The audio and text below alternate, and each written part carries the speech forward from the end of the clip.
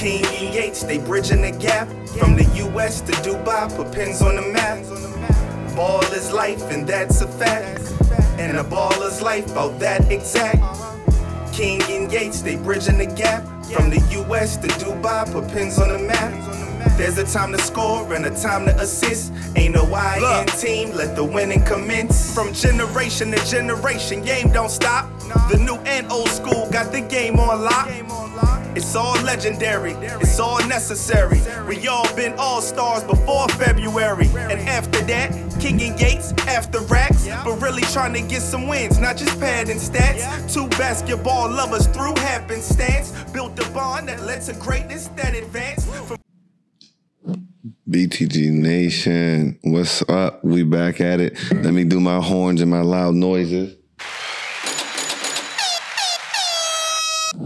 What's up, guys? Where we at? What episode we on, Ellie? This episode 4? 3. No, episode 3. Can't even count that way, right? Getting a little ugly, man. BTG Nation, what's up? It's the young OG here, Ryan Yates. I'm here with my OG, triple OG, JK. I had somebody send a message and say, yo, I love what you and Jupac doing. I said, oh, that means you and I know a different king. Shout out to him too, though. And, checking in live from Dubai.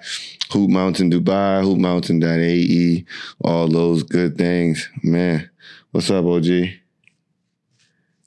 One of those days, man. Hey, look, I'm beat. Well, I'm exhausted. Yeah. But mentally, I'm zapped, man, because the traffic today. I know everybody's tired of me talking about it, but it's getting crazier and crazier.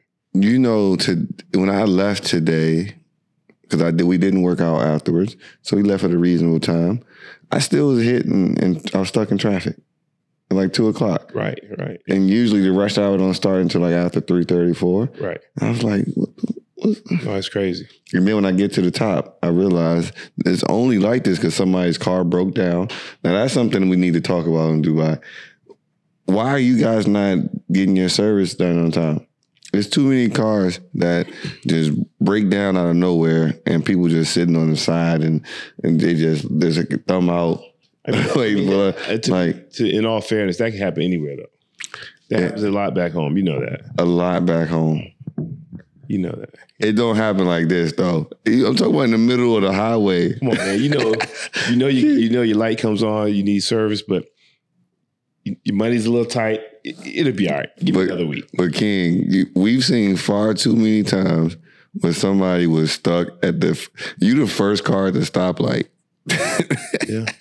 And your car just died. And it's not even, it's like a 2019 Lexus, the big boy one, or you know how they like the Nissan Patrols. Like, what's going on, man? So a lot of you men don't know how to take care of your cars. That's another thing. You weren't taught well. You need an OG to get you right, man. It's true. That's another thing, right? I think the biggest thing is that I saw today. I thought it was a car that was broken down. It was a lady in a far left turn lane, and it's like 4 lanes of traffic. She's in the left lane exit, and she stopped with her blinkers on. So I thought her car broke down. And as I slowly go around her, she's just on her phone. Oh, she lost. She's probably trying to get directions, but I'm like, yo, you can't stop right here. Right here. Like, this is crazy. Listen, I'm coming off. This is a funny one, right? You know that train station where the Dubai Garden Center is? It's like on the same side as a lot of those car dealerships and things on Sheikh Zayed Road, right? Mm-hmm. It's like if you're coming from the backside and you're going towards Hester Street or you're getting closer to the Mall of Emirates. And I'm coming off the exit, right, to merge onto the highway, Big Dog Highway, 5 lanes, 6 lanes. Everybody getting off here to get to the main one. And we're on the right lane, and everybody just automatically stops, put the hazards on. And so the car in front of us, right, puts on the hazard. So I'm thinking like you thinking, broke down? No. He stopped his car in the middle of the road, right, with everybody coming in, merging into traffic to let somebody in the passenger seat jump over the barrier to get to the train station. I said, yo, what? That's crazy. What? What? Like, imagine. I don't know who's crazier, the driver or the guy jumping out. Imagine coming off of 493-95 off Duke Street, and you coming off that exit, and somebody just stopped right there to let them jump over to get to Landmark Mall. What used to be Landmark Mall. Road rage about to jump off. Somebody gonna get shot. Yeah, for sure. Man, but Dubai is what it is. Other than that, it's all up. The weather is turning into paradise. Slowly but surely. You can start to smell it in the air. Well, that's why I'm congested, because, it's hot outside. Freezing. This is what it was. It was hot outside. You come inside, it's freezing. Now you go outside and it's freezing. It's getting cooler.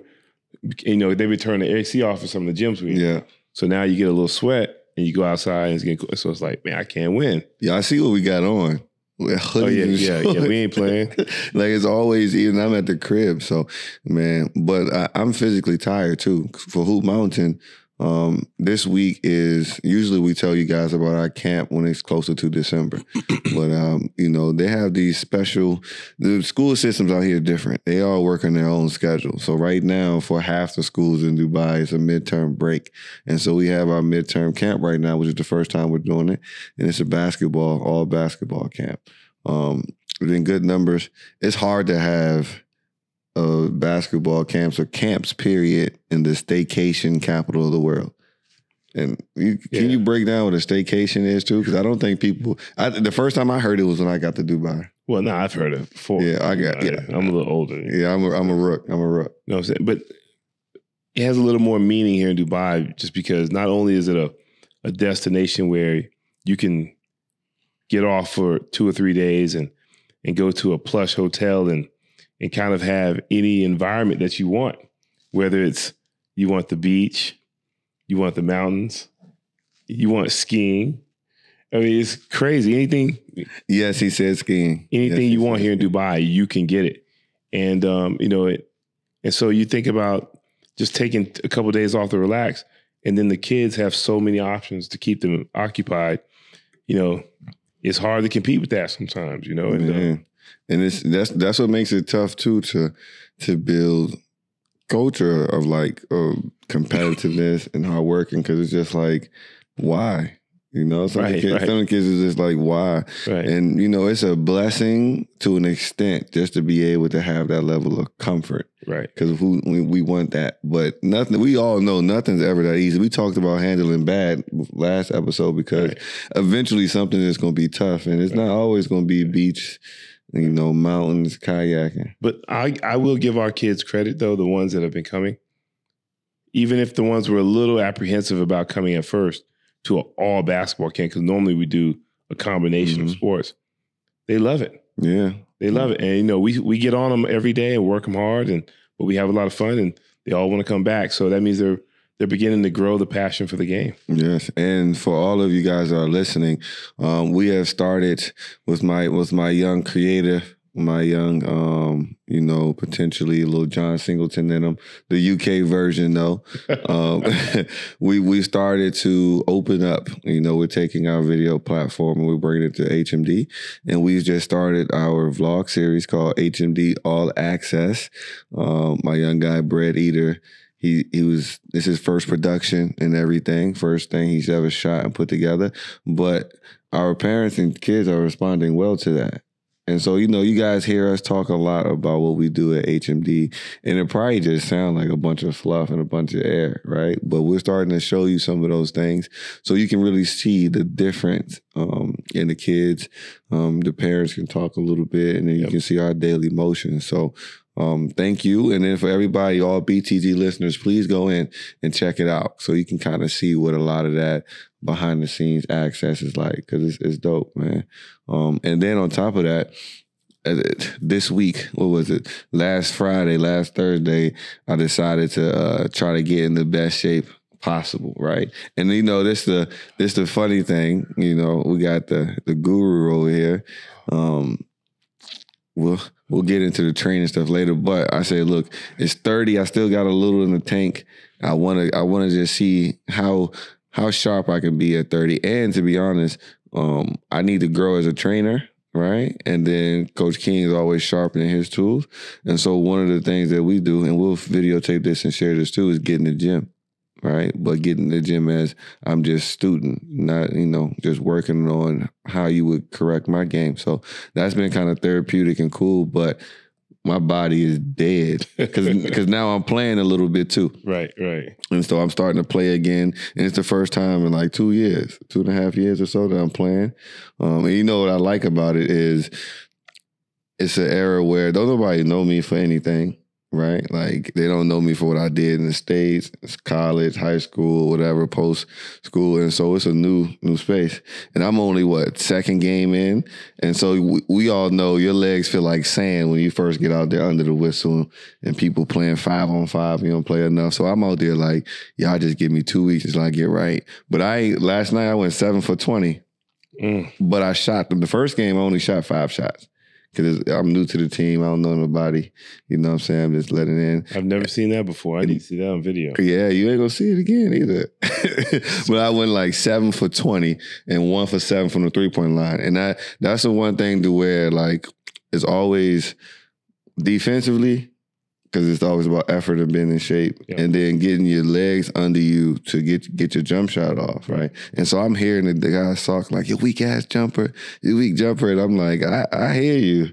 I hear you. I'm going to write names and collect tickets at the end of all this stuff. But it feels good to be playing again and to be training on top of that. Right. I couldn't walk when I came in the house. My wife never seen me like that. Right. Yeah, that's when you truly starting to get in shape, when you start to get those cramps late at night. Yeah, and so that's going to be an interesting journey, right? And so seeing how trainers teach and learn and get better at training is an interesting thing too, because I don't know if anybody I don't know how many trainers actually still get in the gym like that, or if they're old heads like some people that's like, I don't need to train that much. I don't know if they go in there and just work on somebody's game from scratch. Right. Yeah, everything that we see on, YouTube or, any other type of social media platform is always the finished product. Yeah. We don't need to see that. We need the kids to see what you're starting with from scratch. Mm-hmm. And then we need to see a progression over a certain amount of time so we can show everybody that you don't have to be good to start playing basketball. Yeah, for sure. And so, like I said, Coach and I on our journey, it's like we call it King's Court, right? That'll be the time where I'm in school and he's, pushing me to be the player that he think I could be, just to be in shape. And that helps me become a better trainer too, because, first thing you got to do is admit that you don't know everything. Right. Say that again. You got to admit you don't know everything. I never thought I'd hear you say that. Come on, man. I preach that to Illy all the time. And you need to work on your patience. That's for sure. You don't have any patience with the kids, man. That's not true. You was rough on them cats today. No, it's some new ones. That's why. It's some new ones. And it's some other ones like shout out to Colin and Isaac. I was really, really yelling at Harry. But did you see how Harry finished today? Yeah, he finished strong. But he didn't start off that way. Right. He had to get them together. That whole younger group was killing it. But wow, man, that was a wild bunch. We got to put this fist down, But we can get into some action today. The NBA is back. Mm-hmm. Opening night was Tuesday. So you got your Lakers hat on. Did they win? Of course not. But I'm in solidarity right now. Like I got the 824 all here. Shout out to Gigi and Kobe. But we lost on ring ceremony night, and all the headlines is about us. Yeah, that's not. Yeah, Showtime, baby. It's LA. Let's just start to where I gotta. We can't. I'm never gonna walk back anything, but we gotta acknowledge the Warriors, new arena, putting the first banner up in there. That's 4 rings. Right? That's in how many years? 9 years, maybe? I know they've been to 6 finals. But it's probably something like that, because only the Lakers and Bucks won in Toronto. Lakers and Bucks won, so it might be 9 years. 6 finals appearances, 4 wins. There's not much you can say. They've put themselves in that same space as kind of the Spurs did before, where they're their own dynasty now. They've done more than enough, right? Accolades. They've created a different era of basketball. Yeah. They've done so much that the league itself copies them. you know, or tried to do those things. And they reloaded with young talent. They are loaded. They are loaded, man. My man sent me a text and was like, yo, listen to this. Listen to the wording. Yo, the Warriors top 12 is crazy. Top 12. Yeah, that's crazy. Top 12? Yeah, they're loaded, man. We talk about 12. I mean, high school, how deep would you go on your bench? Ideally. Like realistically, like in high school level, like realistically, if you're considered a great team at high school level, how deep do you go into the bench? Probably 7. Okay. 7, 8, yeah. College, right? High major, mid major, whatever. You're the top team. How deep are you going to be the bench? The teams that make the deepest runs in the NCAA tournament typically go 8 to 9. Mm-hmm. 8 to 9. In the NBA, 7. No. 7, yeah. These folks got 12. Yeah. They're back to where they were in 2015, where, you know, you can turn on the game and they're down 15, Clay, Steph, Draymond, all sitting on the bench, and the second unit comes in and goes on a 12-2 run. You're like, what the hell? There ain't no coach in the world can prepare for that. Man. They prepare for that. That's right there. You know, they don't care about going over that luxury tax. They're going to make it happen. And get money back. It's worth it's worth it. Don't penny pinch, man.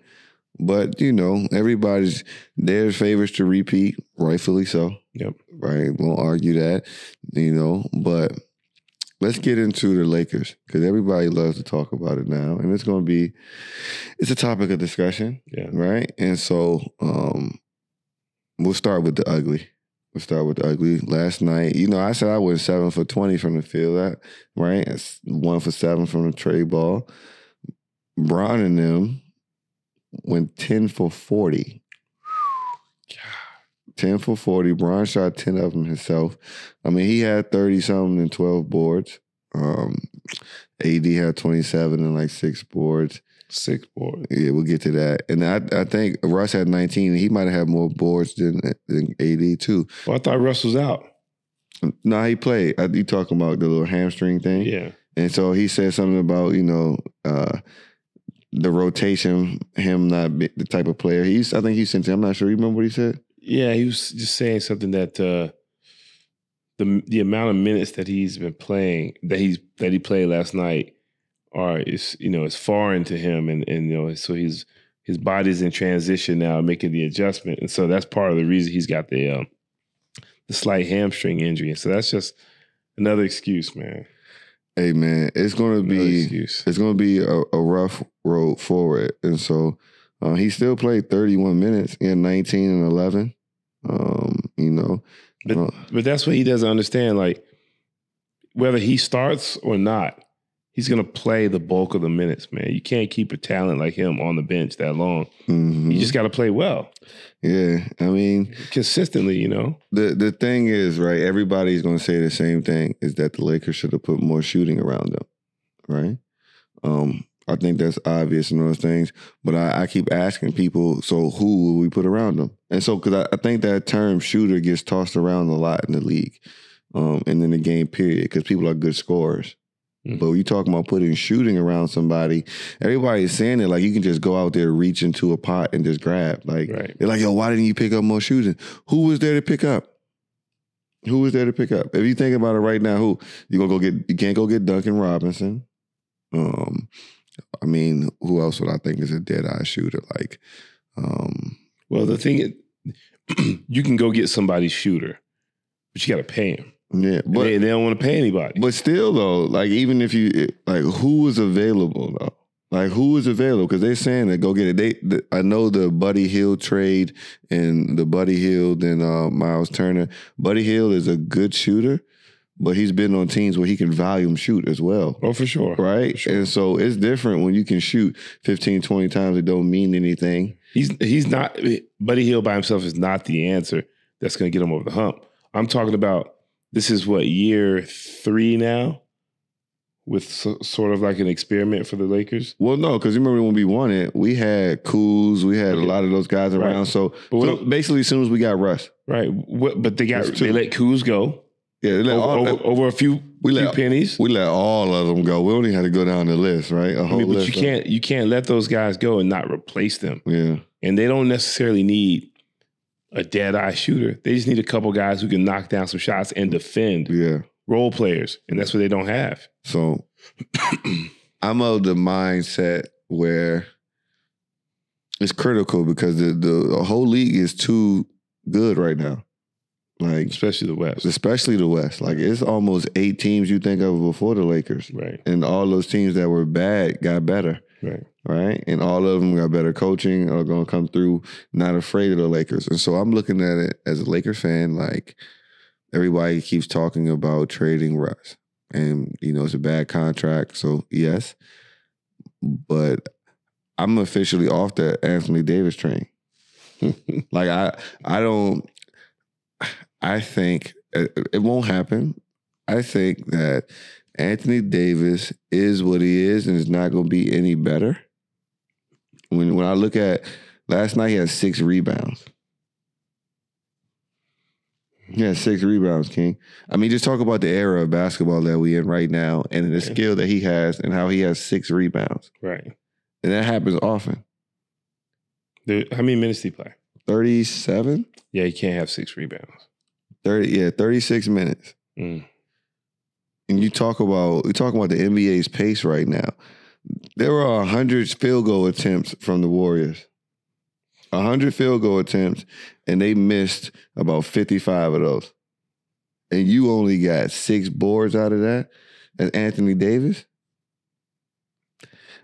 This shows me enough. I know everybody's talking about Russ and this, and because we got LeBron, it's all about finishing up strong. No, we've said it before. Make no mistake. If AD plays the way AD can play, we wouldn't even be talking about the Russ situation. I think we got to retire that statement. Yeah. Because how much longer? We've been saying that for 3-4 years. Yeah. Even when we won in the bubble, right? Bron had to do a lot to carry us there. We had some big games from Caruso, Kuz, and all those guys. He just had a couple flashes of moments. I think it's done with that. And then we got statements like Chuck is saying that the Lakers have stolen the joy completely from Russell Westbrook in terms of playing basketball, right? And then on the flip side, Skip and Uncle Shannon, they're saying, no, Russ has stolen the joy from the Lakers and LeBron and AD from playing basketball. First of all, you said Chuck just signed a new deal, right? Of course. When he made this statement, what kind of coffee cup do you have in front of him? They was outside. They ain't had nothing. But where did he just come from? Because definitely he had a couple drinks. But he probably did. But what he was saying is that he's been the scapegoat for every issue for the Lakers.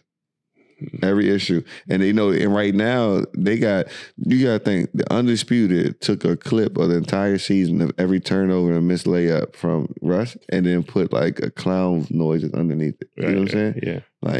Everything. So it's just, even last night, everybody's talking about him 19 and 11, right? 19 and 11. And I'm looking at Bron. Bron went from the 3-point line 3 for 10. 10 of them things. But here's the thing. Russ did clean up his play towards the end last year, but he did play historically bad in moments. Yes. We're talking about historically bad. Yes. And when he plays bad, he never owns up to it, just says, I played like shit tonight. I need to step it up. Mm-hmm. You know what I'm saying? And that's the thing. That's why people go at him so much, just because it's never his fault. You know what I'm saying? Sometimes you gotta say, you bring up LeBron shooting.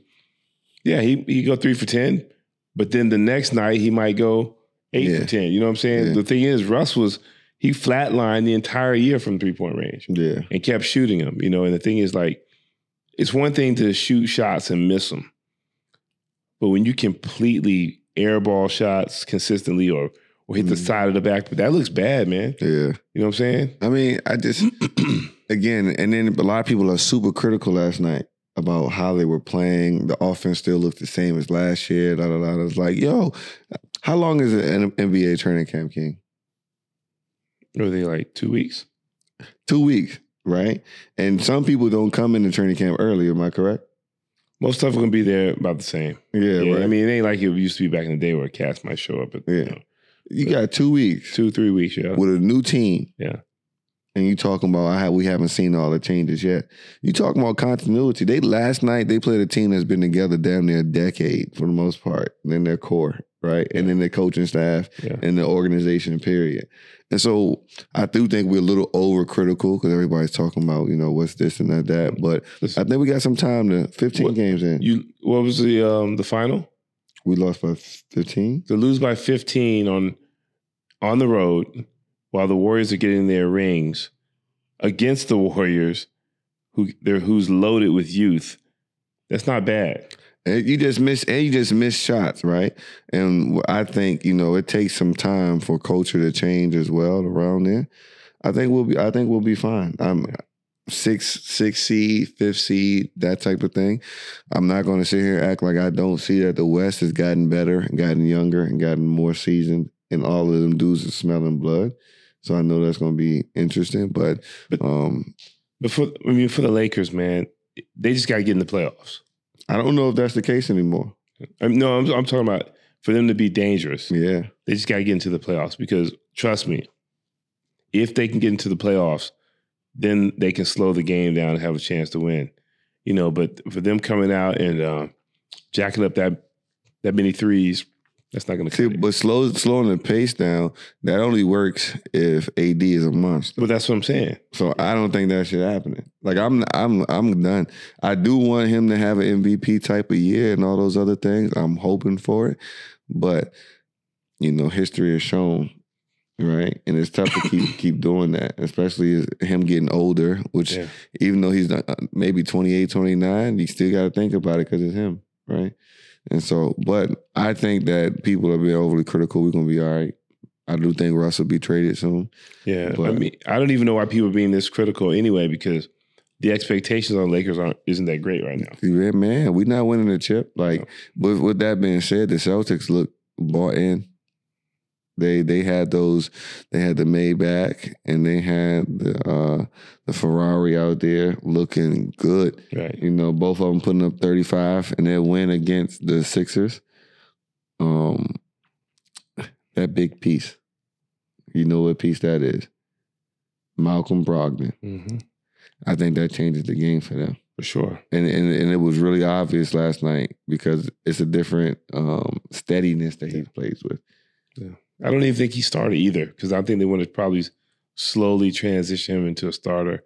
And also you want to be respectful of Marcus Smart because he definitely held his own in times of need for them, And so I think they're going to be scary, man. Everybody talks about them not having their coach, but they were already good when Udoka got there. Mm-hmm. And now that they've been to the finals, they know what it takes to get there. They got a little more confidence. And everybody has a bigger purpose this year. Mm. Tatum wants to rebound from piss poor performance he had towards the end. Jaylen Brown wants to show everybody like, yo, take my name off the trade block. Mm-hmm. You know what I'm saying? Stop disrespecting me. And Malcolm Brogdon wants to show that, he's the missing piece. Yeah. Williams is going to show that he's going to be healthy this year. And then Marcus Smart is going to show everybody that, I think he's a really good team player, but it has to hurt just a little bit to know that you took him to the finals. And now they brought in a starting point guard, you know what I mean? And you were defensive player of the year last year, right? And they've been talking about that for years, though, getting them a starting point guard. Like, that's been the talk. But again, you just want to get better. Yep. And I think if you bring a guy in like Brogdon anyway, I don't see Marcus Smart getting upset. Yeah. It's some guys that it's just like, if it's him, class act, I know what he's about. He's proven. I know he's showing up. And I know we can still play alongside each other, too. On top of that, it's not as much animosity as you might have somebody else coming in, like Austin Rivers. Yeah, well, Brogdon is not going to take away from Marcus Smart's shots either. Yeah. You know what I'm saying? Because he's more of a setup guy. Yeah, exactly. Yeah. But that's going to be a good thing. So looking into this year, man, I got some teams down here and some things for us to look at, to watch, and just want you to see. Tell me what you think. The Pelicans. Man, these are all like, outside of the Pelicans, these are just your favorite teams. No, listen. I got a couple more things on there too. The Pelicans, Zion, B.I., Willie Green, C.J. McCollum, and the young guys that they got down there. And after they've already, because remember they had a nice playoff series going on without Zion, and that was in the middle of a trade year. Right. What we saying? Shout out to Willie Green for doing that. Pelicans gonna be scary. Man, nobody wants to see them in the first round of the playoffs. Nobody. That's why I'm sitting here saying we just got to start thinking about the future in LA. For real. Like, for real. You talking about B.I. young. B.I. is still young. You talk about Trey Murphy. They got a lot of guys, Herb Jones. They got a lot of guys that are just young around Zion. And then you put CJ in there to where it's like his career might be prolonged a little bit playing with those big guys. Definitely. All that length allows him to be more of a his normal position, which is a shooting guard. You know, he's a smaller size shooting guard, so it definitely helps him a lot. Man, you know?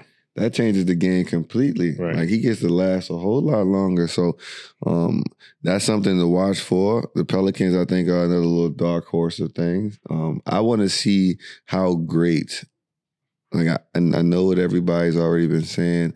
I'm not one that's been like crazy jumping on a Zion wagon with him being top 10 in the league. And because, you know, all of them, they were getting crazy when Zion was playing, right? I want to see in the fire. Yeah. That's it. Because with everybody else, with Ja, you got to see.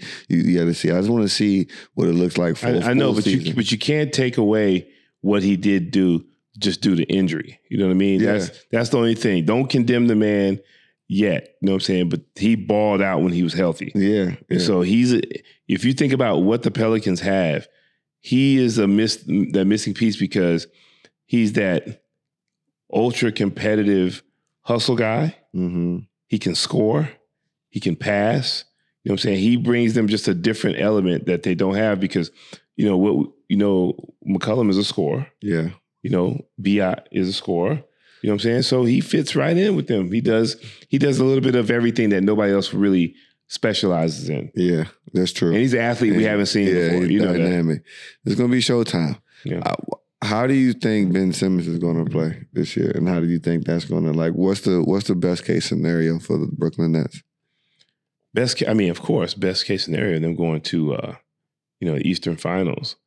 And I think Ben I think he'll play well because there's going to be a lot of pressure taken off him with, Kyrie and KD being there. But it's hard to say, man. He could come in and be an MVP candidate, seriously, because we know he can dominate on the defensive end.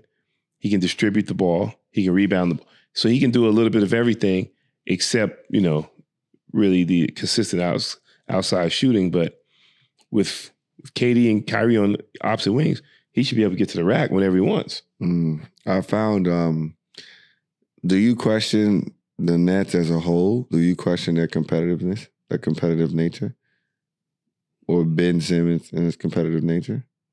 Or Kyrie? I don't, because one, we've seen Kyrie get after it, on the big stage. We know what KD can do. And Ben, how can I say it? Unfortunately, he was in Philly with Embiid, and they were both two youngins trying to figure it out together.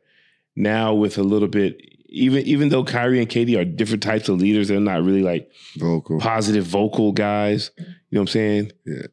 It could be just enough to give Ben what he needs in terms of, turning the corner. You know what I mean? So it's a big question mark with him. It's 50-50. He can be really, really good, or he can be average, That is one thing that I saw KD say, look, I'm not holding no grown man hand. Right. He knows what he got to do. He'll be all right. He been here and done that. And then we go to the next guy, Jay Harden in Philly. They asked, Chuck said, everybody in Philly asked, is he washed up? Is he done? Is it dead? Is there any more left for Harden? I think so. I don't want to count Harden out. Somebody sent me a thing saying, hey, Harden is looking like his old self. I think it can be really simple and easy for Harden. because you got Embiid, and that's just if you want it to be. He did have 35 last night against the Celtics, 35, 8, and 7. And then Maxey had 21, Embiid 26, and Tobias Harris 18. But my dog said, yo, the Sixers stink. They're out of here the second round. It's in order for Harden to really get a chance to kind of get close to, to what he was, it's not on Embiid. It's on Maxey and Harris. They have to be involved a little bit more because I don't care if he had 35 the other night. He can't be going for 35 every night. He's got to be around that 19 to 21 points per game and run the show. You know what I'm saying? Score, dish. You know what I'm saying? He's got to be a setup guy. Just think about it. If he transitions into the playmaker that we know he can be when he wants to and play just a little bit of defense, just a little bit, because them two young guys are going to take care of the rest. I mean, you're talking about him being the third or fourth, even fourth option some nights. They could be dangerous then. I really don't. I think he got to do more than 21. I think he got to be 25 because I'm not putting. I'm thinking he got to average 25 because Tobias Harris. I think Maxey, yes. I think Maxey needs those more shots. I think Maxey should be around 23 points per game. But I think he has to be even more aggressive to be a better playmaker. Harris does not have to average big numbers though for him to be real effective with them. We're talking about if he can get Harris involved, like 18, and he's averaging 17, 18, they're balling. Yeah, you think about that. That's 4 high double-digit scores, man. You didn't pay Tobias Harris that much money. Listen, this is no offense because you're supposed to take that bag when it's offered to you. There's a lot of people in the league making crazy generational money that don't do half of what Tobias Harris does. True. You know what I'm saying? True. Hey, that's just would you tell me that's the market, coach? Yeah, that's the era we're born in. I mean, it's going to be interesting. I don't think Philly is going to compete for a championship, though. No. I don't think either. Yeah. Unless, like I said, unless those things happen. But it's going to be tough just because you got Boston, you got Milwaukee. I mean, yeah, it's going to be hard getting out of there. And I'm not going to lie, Embiid is one of those polarizing, dominant figures that could change up everything because he just that. But the whole league is going to be focused on him. Right, like Patrick Beverly just said, look, we send the whole trash can at him. Like when you see, like Joker is his thing, but with Embiid it's just different level of dominance. So they send the whole league at him. But I don't think Philly has enough around them.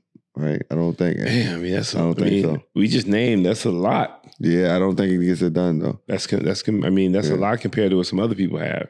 For sure, the Lakers. Right, for sure, there's more than what we have, but you always comparing everything to the West, right? Yeah, and so I don't think that, given the history, I don't think Harden is going to show up in those moments for that. When it's mano a mano, right? He got to look on the other side. If it gets to the end where it's Philly versus the Nets, I got the Nets winning that. I got the Nets winning that just because I don't think he's going to outcompete Kyrie and KD.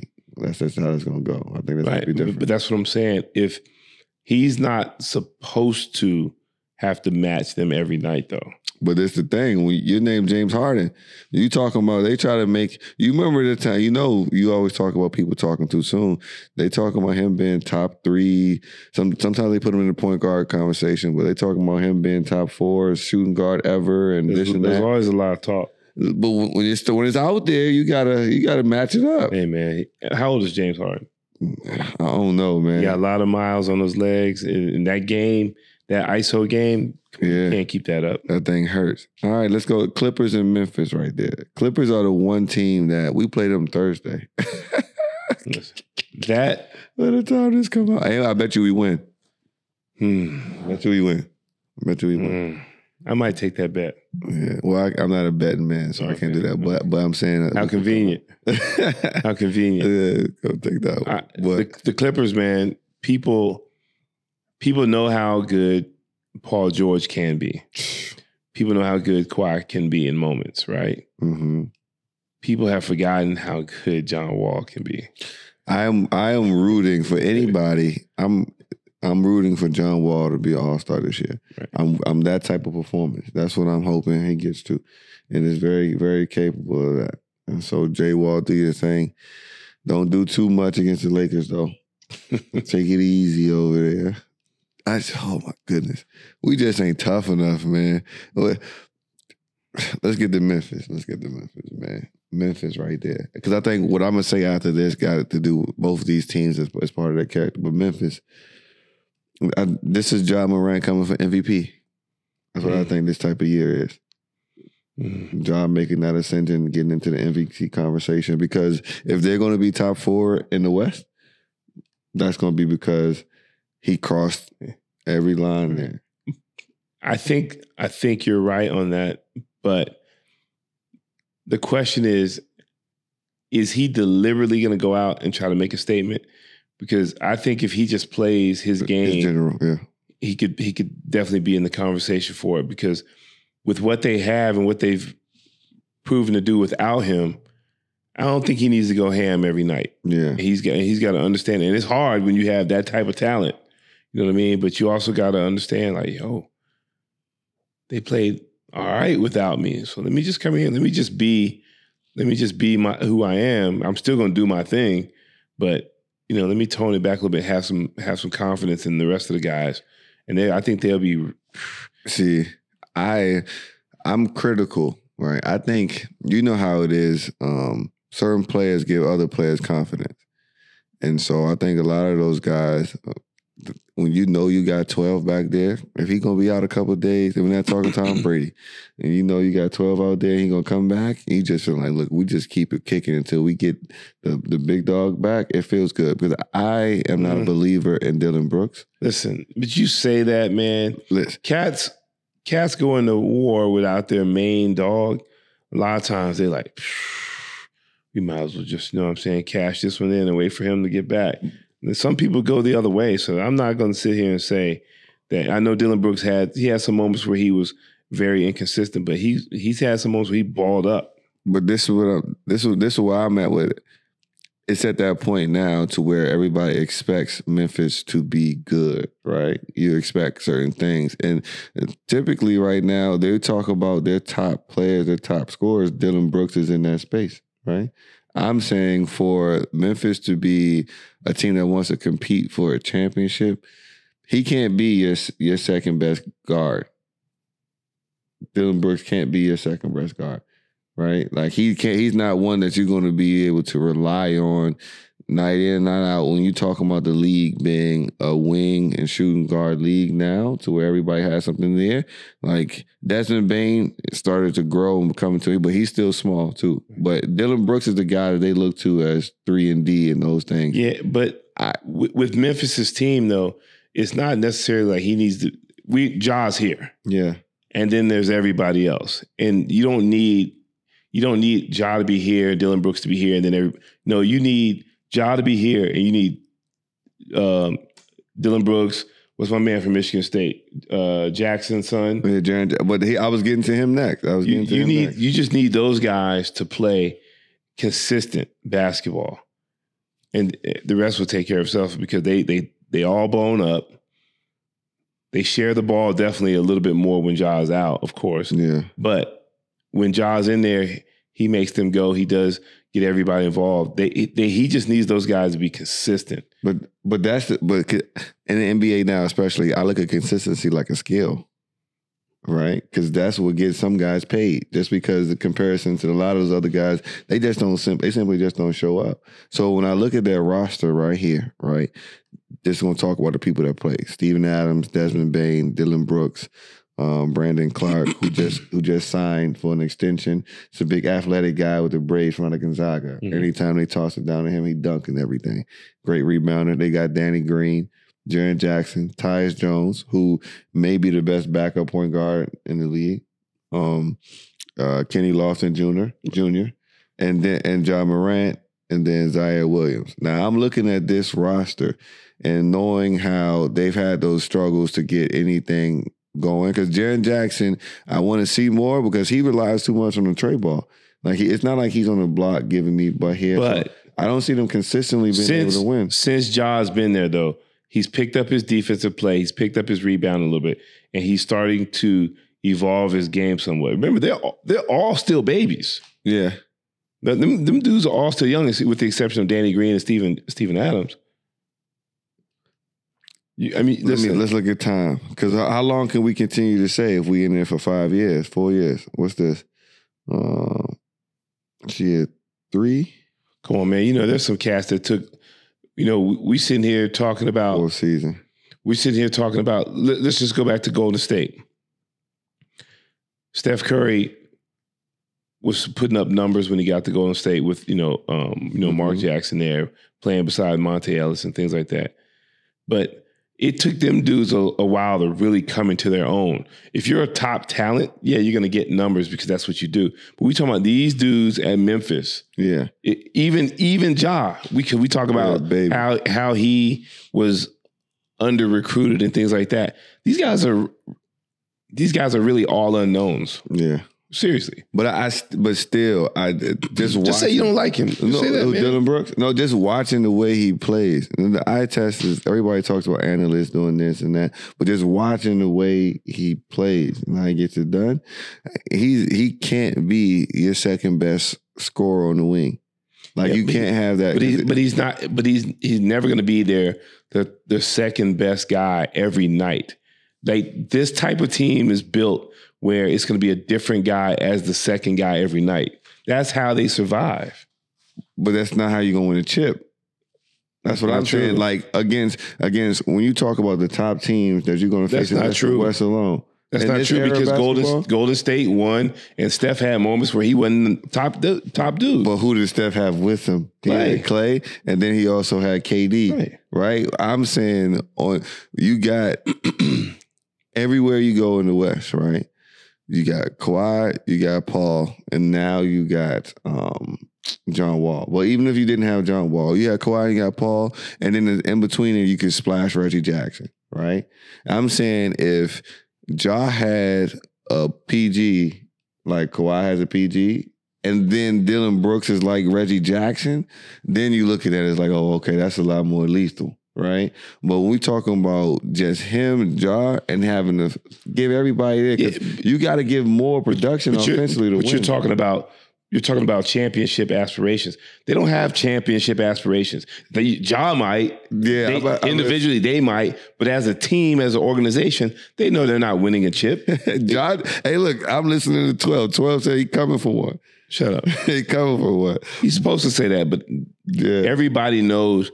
Memphis, a great year for them is having a winning season, of course, a winning record, of course, and getting to second round of playoffs. That's shit. But I want to see Ja get one though. That's one that I'm gonna be watching, hoping that he gets one the rest of his career, because that's gonna be like AI not getting his. But, in his next generation, he carrying that torch for him, at least for me. Because he's another little guy carrying an organization, like Isaiah Thomas did, and that. And so, but that brings me to a point to where basketball, when you get older, it shows you different things about men.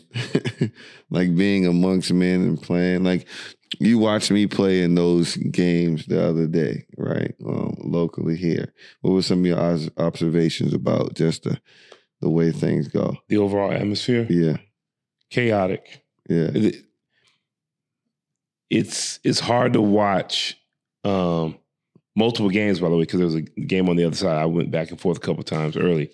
And it's hard to watch when a bunch of grown men are playing basketball and they're carrying their emotions like children. The officials, one official is intimidated, one official doesn't care. The scores table is misinformed on everything and afraid to say certain things to certain people. And it's just chaotic. I actually thought I've been in more street ball tournaments, and seen more professionalism than I saw the other night. And that bothers me a lot, because being that we're in Dubai, there's a lot of stuff that was said last night that people wouldn't say in other places around the world. Mm-hmm. This is a place where, your physical actions may have serious consequences where you get up out of here. But, these same guys, I'm like, you wouldn't dare say that to anybody out loud somewhere else. You'd be quiet as a church mouse. And so so this kind of stuff bothers me just because, one, you're not playing the game the right way. Two, you're not that good to be popping off that much. And then 3, you're not that tough to be popping off that much. And then just 4, it's that as adults, everybody's supposed to be competitive and playing hard, but it's supposed to be a camaraderie where, I got to go to work tomorrow. I know you got to go to work tomorrow. And we take it like that. You know what I mean? And these guys were, a little too emotional about it. And it's just, that bothered me a lot. It's the one thing that's interesting about, when you get in a room full of men, if you're weak, that gets exposed, right? Mm-hmm. Being timid and just standing in front. Like amongst men, if you just don't stand up for yourself, like nobody coming to help you with anything, no matter what it is that you think you might have talent-wise or whatever that way. And what also happens is those of us who are considered alpha males, we can take up the space. We can take up a control of everything, even though within a basketball team, a winning team, it can't be that way. Right, you got your alpha guys that you follow behind, but everybody got some type of feeling of being noticed, recognized, a part of the team, to where we're all locked in, right? But also, you as a man, you should make sure that your damn self, right? Like I get to the point where you say you just gotta go out there and hoop, but sometimes you get to the point to where you're like, you can't just let people walk over you like that, big dog. Like you know what I'm saying? And we see that around here often, depending on what cultures they're from or wherever they're in. But if you're going to be within the basketball culture, everybody does it their own way. But you got to be able to stick up for yourself, right? And so, because there's going to be a Draymond type of barker out there. It's going to be there's always going to be some type of energy. Right. And a lot of times, you hear stories about people poking the bed just to see how they going to respond, so I can know if you're going to go to war with me. I'm like, how do I know what type of soldiers out here if I don't see if you bite back? Right. That leads me into how we started and how we kind of got our identity or maybe our grit, and that's from playing basketball outside. Yep.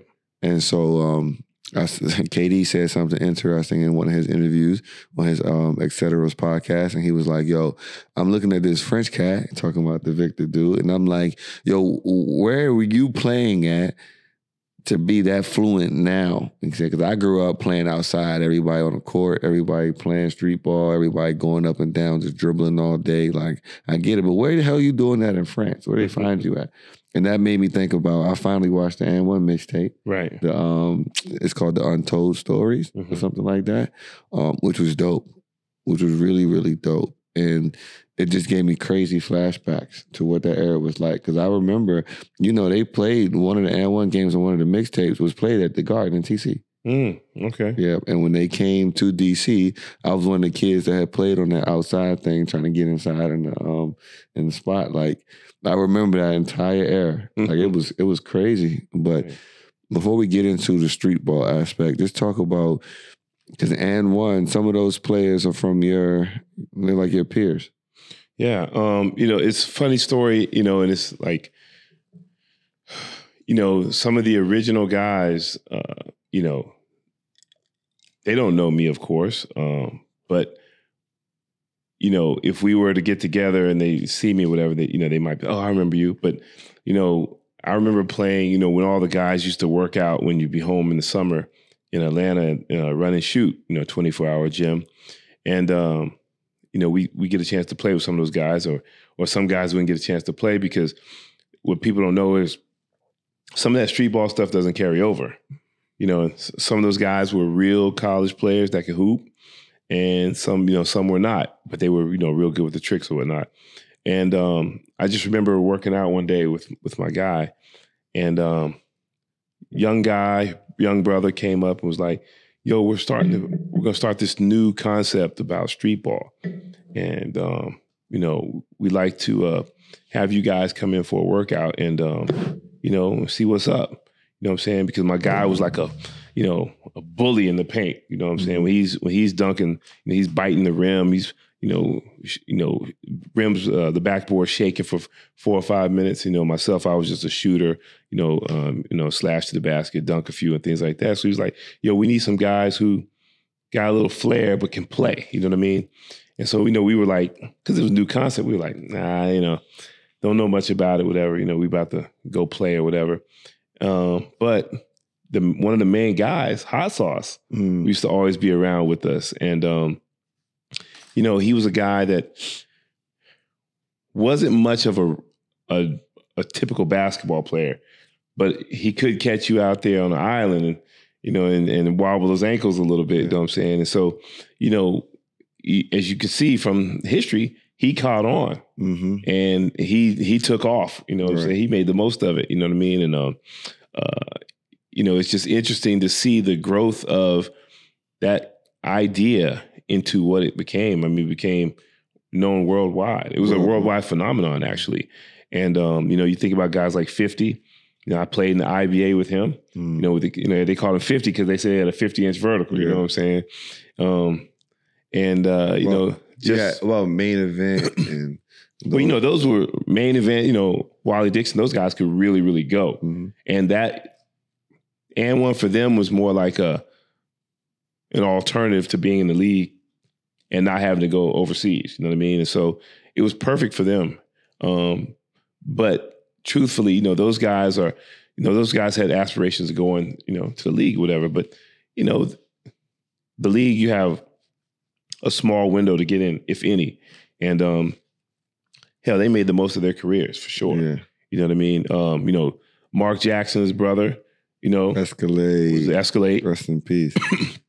You know, I had the pleasure of meeting him once, you know, playing with Athletes in Action. Funny dude, great dude.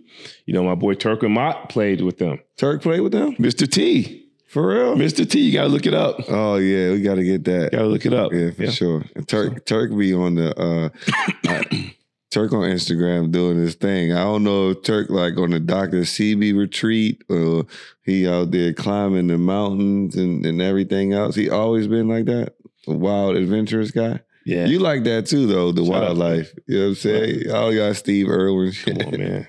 I'm more reserved. You know, Turk is, you know, he's always been he's an inquisitive guy. He's always seeking more knowledge and stuff, you know. And so I take my hat off to him because he's always trying new stuff. So, but no, man, that And1 stuff, you know, just watching that stuff and, you know, seeing the big crowds and seeing, you know, the attention they got, you know, how they brought And1 sneakers to the forefront along with Vince Carter.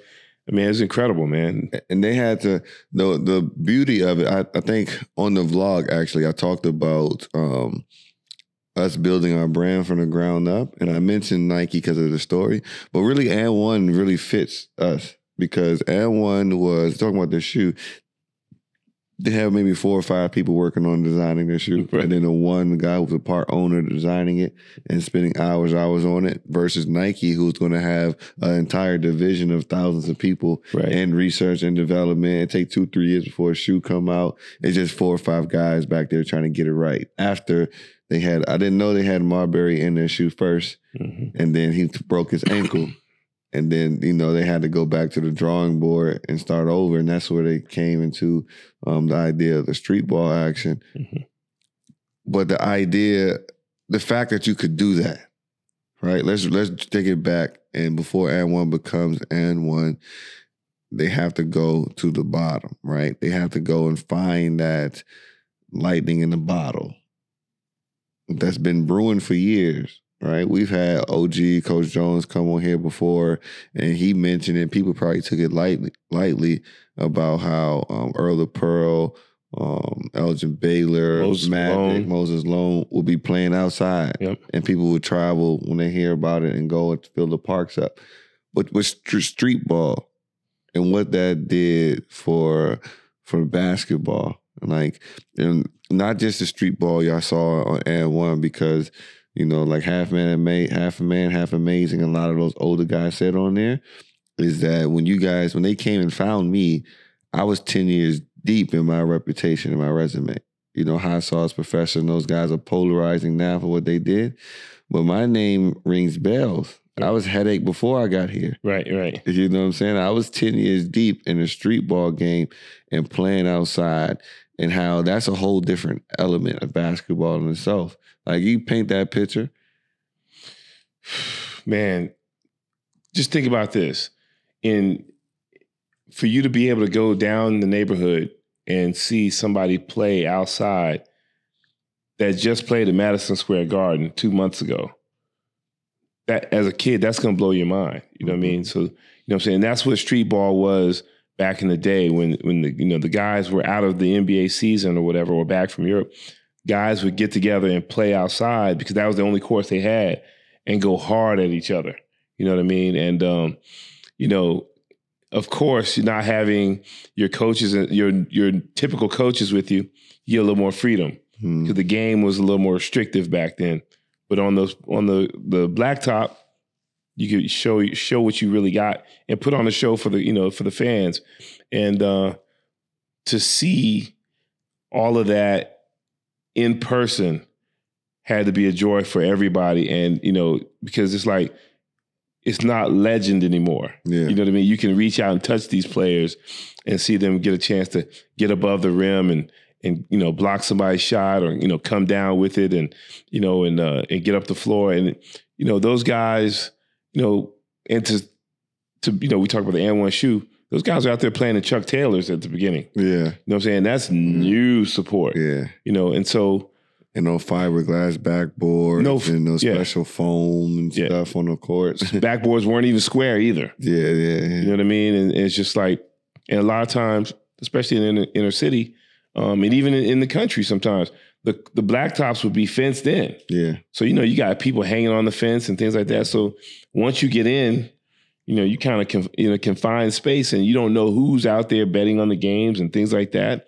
And, you going up to the rim to put one down, you get hit in the air. Yeah.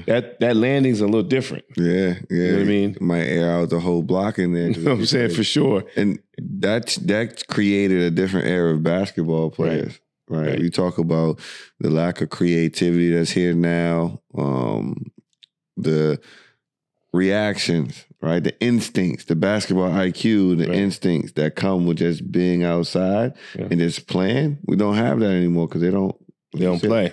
They don't play. And like, can there be a resurgence of that? Because you said overseas there is.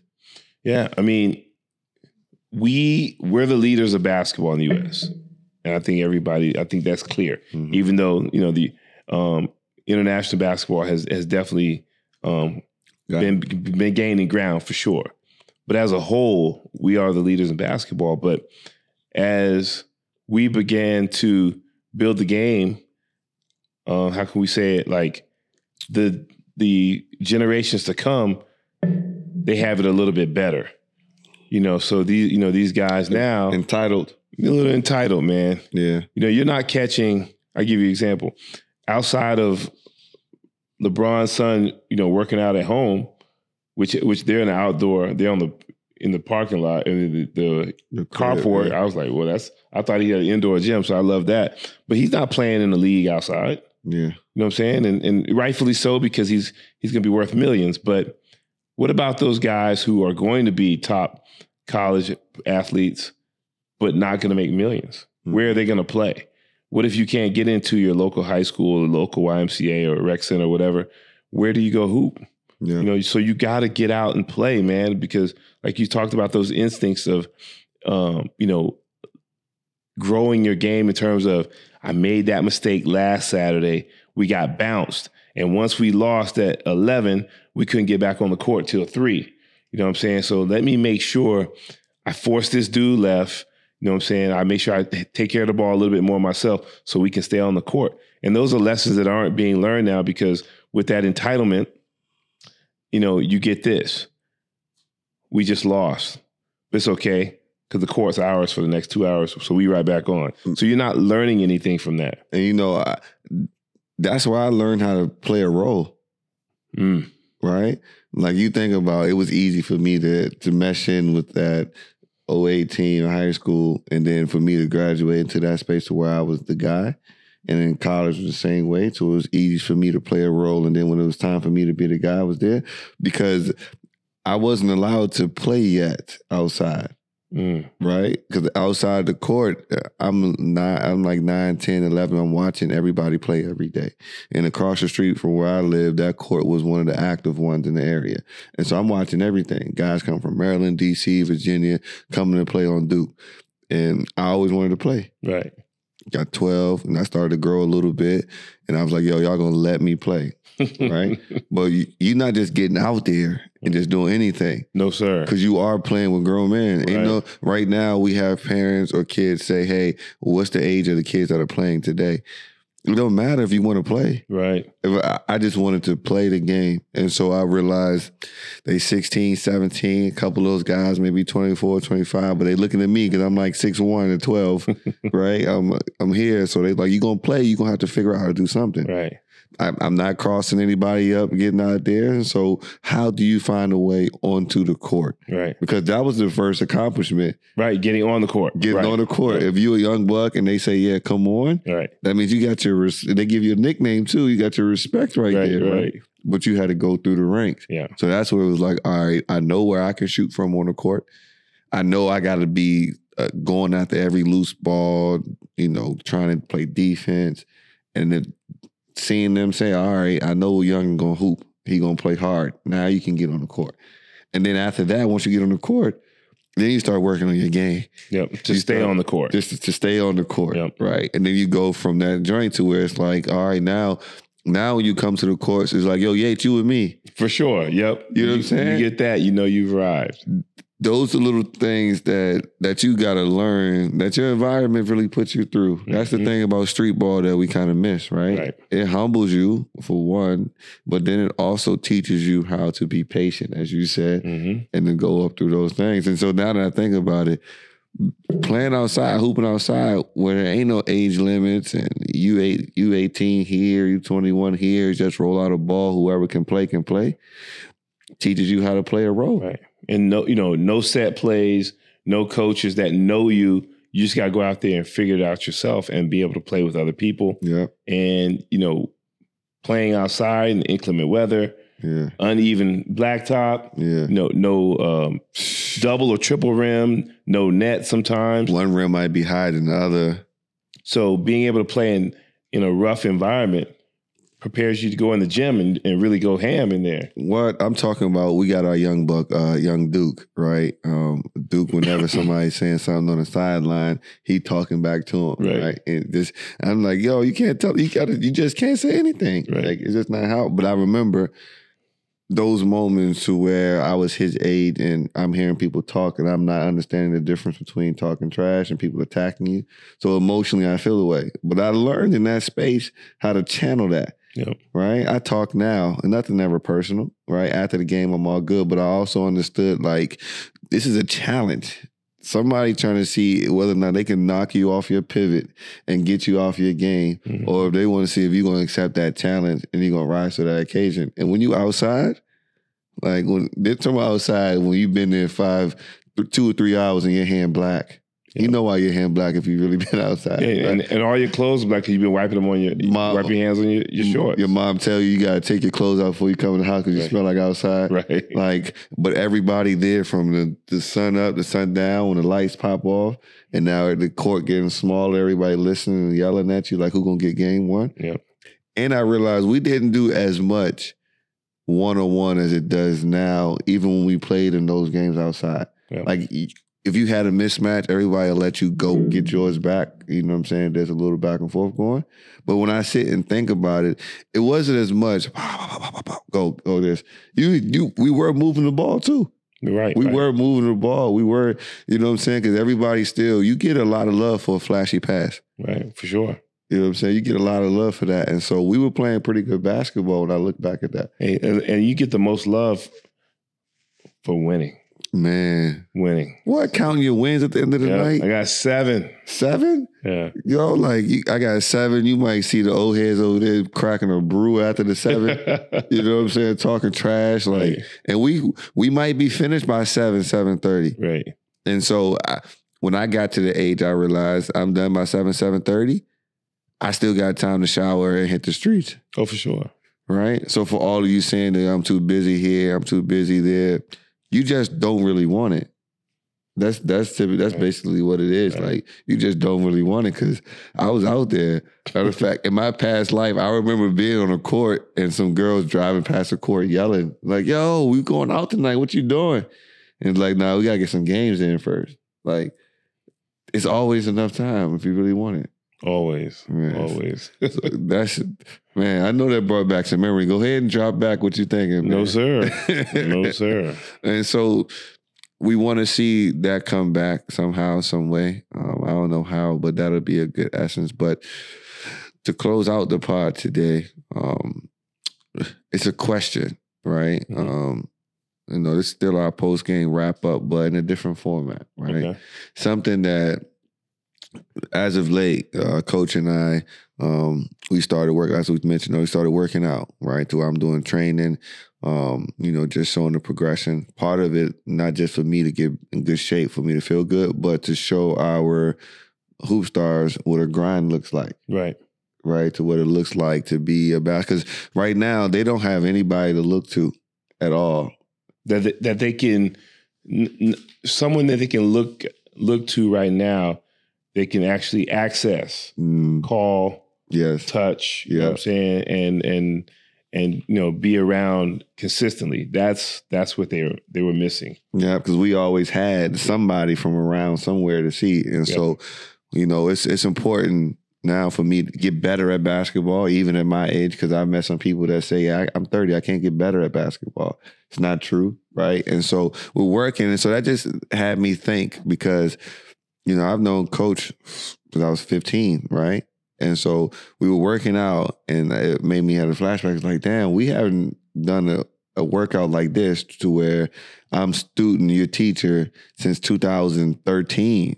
14. Like, we might have been in the gym and had a couple other guys in there, and I come and put some shots up, and then maybe we do some 2-on-2s, 3-on-3s and stuff like that. But nothing to where it was like fine-tuning my game and all those things, because you went from TC to coaching pro, and then I was in college, and everything goes all over the place. But I'm sitting here thinking, it's like, man, what if, right? Sometimes people say you don't want to look into your past, but as coaches and as mentors, your past is your toolbox for you to teach people, right? And so I'm thinking about just basketball. I'll do one basketball, one personal. We'll both do basketball first. What would I rewrite about my past that could help me going forward? And the one thing I always look back to is realizing that people peak in high school sometimes. People peak in high school. Sometimes people peak in college. But if you understand your pace and where you are, if you just prioritize what's best for you, you'll be fine, because everybody's thing is different. So for me, I remember vividly going from sophomore to junior year. There's a lot of chaos in that summer, and we know how AAU and everything is back in the summer. And so I remember thinking to myself, man, if going into my junior year after we had won states, I was a starter and everything, if I hadn't played AAU, if I would have just stayed, and there's certain rules, but if we would have worked around the rules, if I would have just stayed home for 2 months and just worked on my game and body for that summer right there, man, who knows what would have happened? Because I think what we get is oversaturation with our ball players right now playing in meaningless basketball games. Right? And we're talking about, like, all those leagues and stuff are good, but some of those things are meaningless games. Right. You just playing a number of games, 150 or whatever, trying to get them all in, but you're just reiterating the same bad habits. And so for me, I did get better in increments, but what I needed the most was focus. Right? Focus on certain things with the right person there, right? But me and Mom going through this journey for the first time, right? We don't know basketball. We don't know the limits of how far basketball can take us. Where we went already was enough. Right. Sure. And so looking back at that, I think that would have helped, because you can't control what happens in life. like whether you get sick or whatever else. But if you give yourself certain things, and that's the one thing I wish I would have done, is I would have put more focus in my off season and just getting better and building a better body and just working out with you for that one, and then coming back after my junior year for that summer and then killing it. Because we sometimes we oversaturate what we're doing in the AAU circuit and stuff. Yeah. AAU is good if you're going to play in the right games. Yeah. That's the thing, because it's always good to play against different types of competition and different styles of basketball. And actually play. It has gotten to a point now where guys just every weekend is a tournament. Where's this tournament? Who are you playing? And it's a bunch of guys that are doing what you're doing, just traveling from place to place, just jumping in there. Yeah. So it's not strategic. And a lot of times it is a waste of money, waste of your time. And, it's another strain on your emotions. Yeah. And, if we play enough to get the exposure, but we're working on our game and our body and our mind all the time, you're going to get what you're supposed to get. Man. You know what I mean? And so I think you're right about that. That would have helped you tremendously. And that would have changed your trajectory of your career path, because, the only thing holding you back at that particular time was your body. Yeah. Because you hadn't peaked yet in terms of your physical performance level of your body, because you were still, you were tall, but you were wiry thin. You know what I mean? You just needed to get a little stronger, more athletic. And that's the main thing, like knowing it now, right?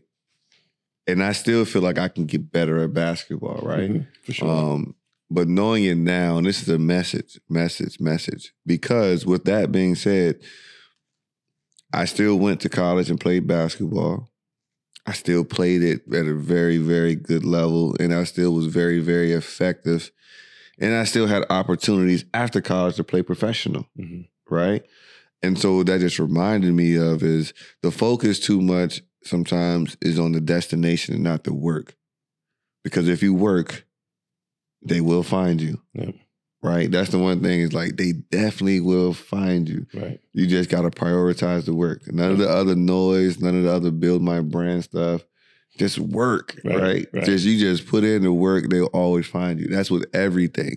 You want to be a creator, you want to be a videographer, you want to do video games, you want to do anything. If you just put in the work, they'll always find you. That's correct. Yeah, because that's what's happening to us.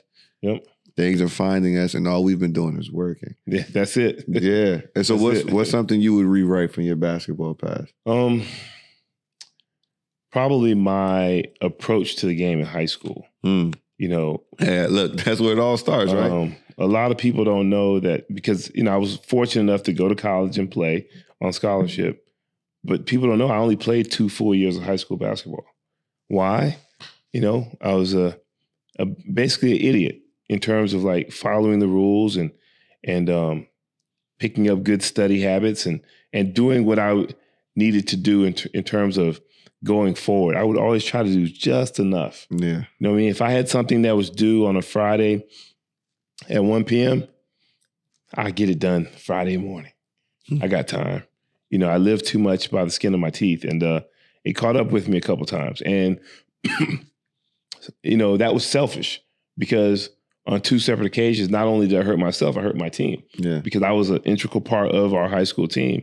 And so even though they would go on without me to go to the state playoffs and things like that, if I had been there and I was a starter, tell what we could have done, and that would have helped my career individually as well. And so that still is one thing that bothers me, just because, you just never know, and being with you guys in 2008 and getting a chance to be on staff and be a part of that state championship ride, that was something that was dear to me, because I always wanted to have one of my own. Yeah. You know what I mean? And so that's definitely probably the first thing that comes to mind when I think about my basketball career. And so with that being said, right, we still turned out to be pretty solid. And I talk with Illy about this all the time, is as athletes, we have a different luxury, because we understand the concept of, if I'm not working, somebody else is,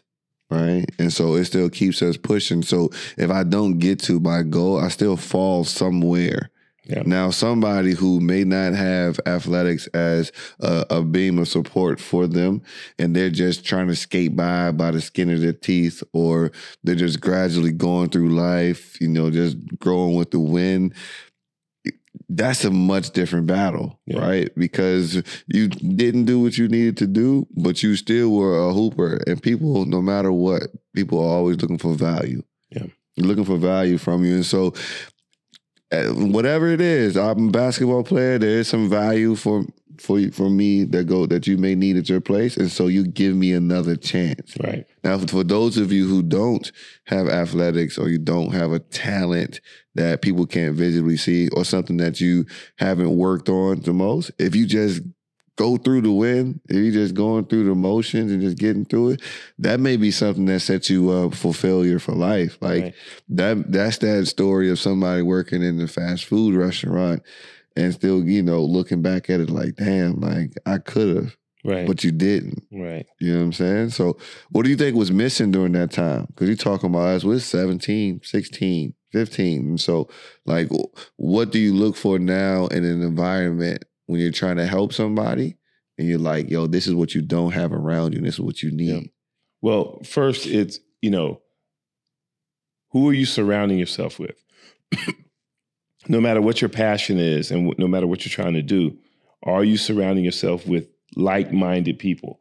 And when I mean like-minded, they don't have to have the same passion and hobbies that you have, but they have to be people that are driven.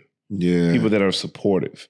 You know what I mean? If somebody is always pushing you, they're supposed to be your friend. They're telling you, hey man, you got to go in there and you got to get 500 shots up today. Yeah. That's somebody that's driven in life, and they're trying to push you in the right direction. If it's somebody saying, oh, we can get that tomorrow, don't worry about it. That's somebody that, not to say they don't care about you, they just don't know the grind that you have to, embark on each day. And so that's somebody that is in your corner, but deliberately could be hurting you. I mean, indeliberately could be hurting you just because they don't know. And they might not. Some people just like the idea of things. Yeah. They like the idea. They like saying, yeah, I want that, until you look at the path that it takes to get there, right? Like, you talk about it all the time. I always have really, really big ideas and stuff. You ain't lying. And so expensive ideas. Right. But when I talk about it, let's say we're all in a room, I can talk about it and put it down so visibly that we all get so energetic about it, right? But you know that I'm going to put in the work to make that happen when we're not around each other. But what happens is, if somebody that, when you're with me, when we're in the gym together, you're solid. But when I'm not with you, I'm still going to the gym. I got to be sure that you're still going to the gym too. Right. Some people only feed off that energy when they're around. Right. But when they're not around, they're not really driven upon themselves. And that's the difference between that 1% and that 99, right? Let's get this straight. You have a lot of big ideas that are expensive. Yeah. I don't get excited about nothing. Until that check clears, I don't get excited about it. And I learned my lesson. That's just me. For sure. Don't count the money until it's in your hands. And did I make up a word earlier? Indeliberate. We live in a Kanye era. That's fine. Okay. Yeah. Right. You're right. I might be good. For sure good. They might add that to the Merriam-Webster. Knowing the Brits too, we can say whatever we want, man. That's for sure. But that's a major thing right there. Right. Is that some people, when you're around the energy source, you're all about working that hard. But when you're by yourself and then things start drifting in and everything, it's tough. Yep. But that's why you need accountability partners. Right. That's why you need an OG, somebody to look to and remind you. Because fire quote from Jim Jones. Yeah, I know. Dipset. But this is what he said, right? Okay. And I was like, wow, that was profound. Okay. He said, when motivation runs out, but discipline keeps you through when motivation isn't there. And that's what it is. Because motivation is still a fleeting feeling, right? Some days you feel motivated. Some days you don't. Right. But the discipline, that's consistent. Right. That's the action, right? And so for the days you don't feel motivated, your discipline going to get you through. Yep. And I was like, damn, Jim. Yeah. I got to see it. Yeah. I'm gonna play it. I'm gonna play it later because I used it on TikTok for us. Matter of fact, I might have it right here. Let's see what we got. Let's see. This is a special one. This wasn't planned. Matter of fact, make sure you guys follow us on TikTok. We're trying to get it up. Oh, and on Instagram, we're at 700. We went up. We went up 65 followers this week. So let's go viral. But look, check this out. When you can't stay motivated, stay consistent. All right? Consistency gonna bring back your motivation. No matter what it is. You heard? Basketball players, rappers, sanitation people, whatever it is, you dig? Come on. Okay. Come on. Okay. You know what I'm saying? Shout out to you, man. Shit then got serious. And so for the last thing, personally, right? Because we always say that who we are as basketball guys is just a speck, a drop of who we are as a whole. What were some things that if you could rewrite, or you can just put a major emphasis on this, maybe it's one thing, maybe it's two, maybe it's health, maybe it's relationships or whatever it is. Mm-hmm. Probably the thing that comes to mind first is my last encounter with my grandfather. Oh wow! So my mother and father, moved around a lot. My father was in the Air Force. We got divorced when I was maybe in middle school, and so we moved around a lot. I never really got a chance to be around my grandparents, and so once they divorced, I was old enough to like really know who he was. I got a chance to be around my grandfather. And now he's old school down south, born in like 1918 type shit. And he knew one way, his way. Yeah. You know what I mean? And so we did butt heads a lot. And there were a lot of things that, I get upset about in terms of the way he might conduct his household and things like that when I was there, or how he wanted kids to act around him. And I just didn't understand those things. And so we would bump heads, whatever. And then as I got older, we got further and further apart, if you know what I mean. And, you get older, you start feeling yourself a little bit, and you get, you're becoming a young man. And so physically, you're hard to handle there. You know what I mean? So you can get away with saying a few things, and he and I had a real nasty argument one time. And I was actually heading out. I think I was going to Europe or something like that to go play. And when I got a chance to see him again, he had already passed. So, he had gotten sick while I was away, and it was something really sudden. And so I didn't get a chance to see him again alive, and to say, my bad, I'm sorry, and just, make amends, you know what I mean? And so the reason why it really, really bothers me is not just because of that, because I disrespected him, I also disrespected my mother. Right. Because my mother had a tough upbringing, and part of that tough upbringing was in terms of dealing with him. Because when my mom was 18, she was like, I'm out.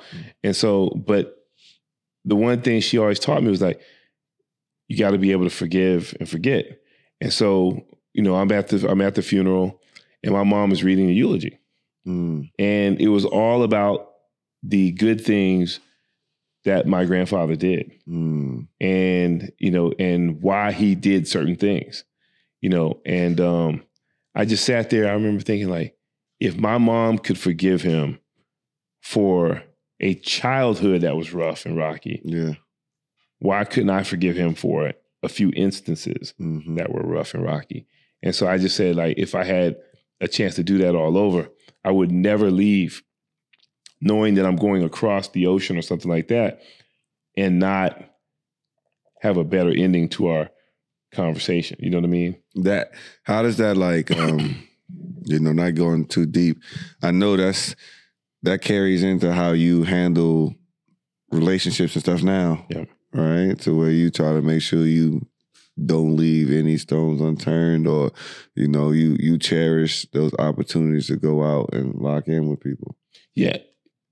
That has made me a better person, that everybody I've encountered that has been like a mentor to me or big brother, big sister, family figure, as they're getting older, I stay in touch with them all the time just because, one, to check on them because I do care, but two, to let them know that they're not forgotten. You know what I mean? And that's very important because I'm going to be in that situation in a few years, where I'm going to be saying I can no longer do what I'm doing and have what I've done over the years, have I made an impact? And you'll know if you've made an impact on people and they've become good people if you're still in touch with them at some point. Yeah. And not to say that you're not a good person because you don't keep in touch sometimes, but maybe sometimes you get so busy with your own life, you forget about those who helped you get to that point. Yeah. And I try to make a point of never forgetting that. Yeah. Man, that's a huge life lesson there. One of the things that I've learned and I've looked back on is I have deep rooted trust issues, right? And I think it's hindered some potential or some opportunities to develop good friendships or keep good friendships because people do mess up. And like you said, forgiving and forgetting. But I get really close and, I get trusting when I finally find people that I'm like, all right, this is my family. Because, not having pops around, just me and my mom doing a lot on our own before my brother was born. And just me and her figuring out life together and not even understanding the concepts of father and everything else. But knowing that I looked at my mom, she did everything she could and all that stuff. And our relationship was unbreakable no matter what. Mom's was hard, right? Mom couldn't be soft mom, nurturing mom that most could be. She had to make sure we were tough. And so that developed is I didn't like to see people walking in and out, right? Or doing flawed things and lying about it. Because my mom always talked about that. It's like, look, you're going to mess up, but do not lie to me. Like, do not lie to me and do not say or promise something that you can't keep, right? And even Aunt Lisa says that to me. She's like, look, if you say these 3 words, if you say this to me, you got to follow through with it. And just being around people to where sometimes we expect too much from people, right? And without giving them the idea that, like, you're not Superman. So if you mess up and slip up, no matter what I think about you in my head, is that like that's just human nature. That just reminds us that we're all in the same place. But it don't have to be the end all, the be all to the relationship that ends everything. And I've had those moments to where I've had people that I would consider like brothers, and some people that I've had really close, and certain things happen, and I just could never go back to that. And this is spaces to where, all of our moms were calling us son, like it was that deeper thing. But certain things happened for me. It was just like, that's the end of it, right? But then now we're all going into the era where, I'm married. A lot of my guys, a lot of my friends, peers are having children. Like we're starting to build the families of our own. And my wife talks about it too, to where she wishes that she had a better family atmosphere. And through it all, me, my mom, and bro are extremely close. We're 15 hours away. And some people always talk about, that know them and see them. And she said, how often do you talk to your son? My mom was like, every day. He's like, I talk to him every day. Some people can be 30 minutes from each other and not have that type of relationship. Like even in my phone, I talk to my boys, my best friends from school every day. And there's value in that. And there are times where I wish that we even had a bigger network for that. It's just hard to trust people. And so that started young. And so now into the space to where I'm learning how to balance that and where you don't give too much too soon. Mm-hmm. And you take on, like you say, you test people to see if they, you give them a little bit to see if they can handle that. And then you jump into it. And if they don't pass that test, so to speak, it doesn't have to be the end all, the be all. You just know where they fit now. Right. And sometimes we try to force somebody to be within that space because we see it one way. Right. And then when they don't meet that expectation, you like... Then we're upset with them. Yeah, but man, that's their body, not yours. Right. And so that's something that I've had to learn over time. just looking back at, some blow-ups I've had, like some anger things, and just feeling like, man, like, how could you do this to me? Right? It's not a personal thing, right? We all have our own flaws. Yeah. And then just balancing that out. That has helped me a lot with dealing with disappointment, dealing with those forks in the road when you already have a plan of how you think life should be. And then it switches us up and it goes this way or that way. Like, it's just reminding yourself, like, man, you just got to trust the path and just go. But I think BTG Nation, we just dropped some real heavy jewels on you guys, from Jules to Jeweler. Oh, I knew yeah. that was coming. Yeah, that's just the perfect one. I should be a rapper. It's a new age too. I might as well try. But stay tuned. Make sure HMD, we're on YouTube now too, Hoop Mountain Dubai. Subscribe.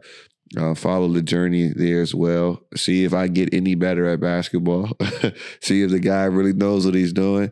BTG Nation, you know what it is. Follow us, like, subscribe, keep sharing. We can't thank you enough for every time that you come back and tune in. And you guys know how we end it. Keep it real, keep it simple, and keep going. Player and coach, the brother to brother. They both got views that you need to discover. From sports, current events to just life talk.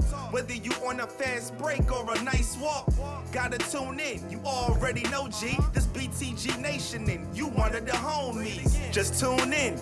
You already know, G. BTG Nation, the other ones in the nosebleeds.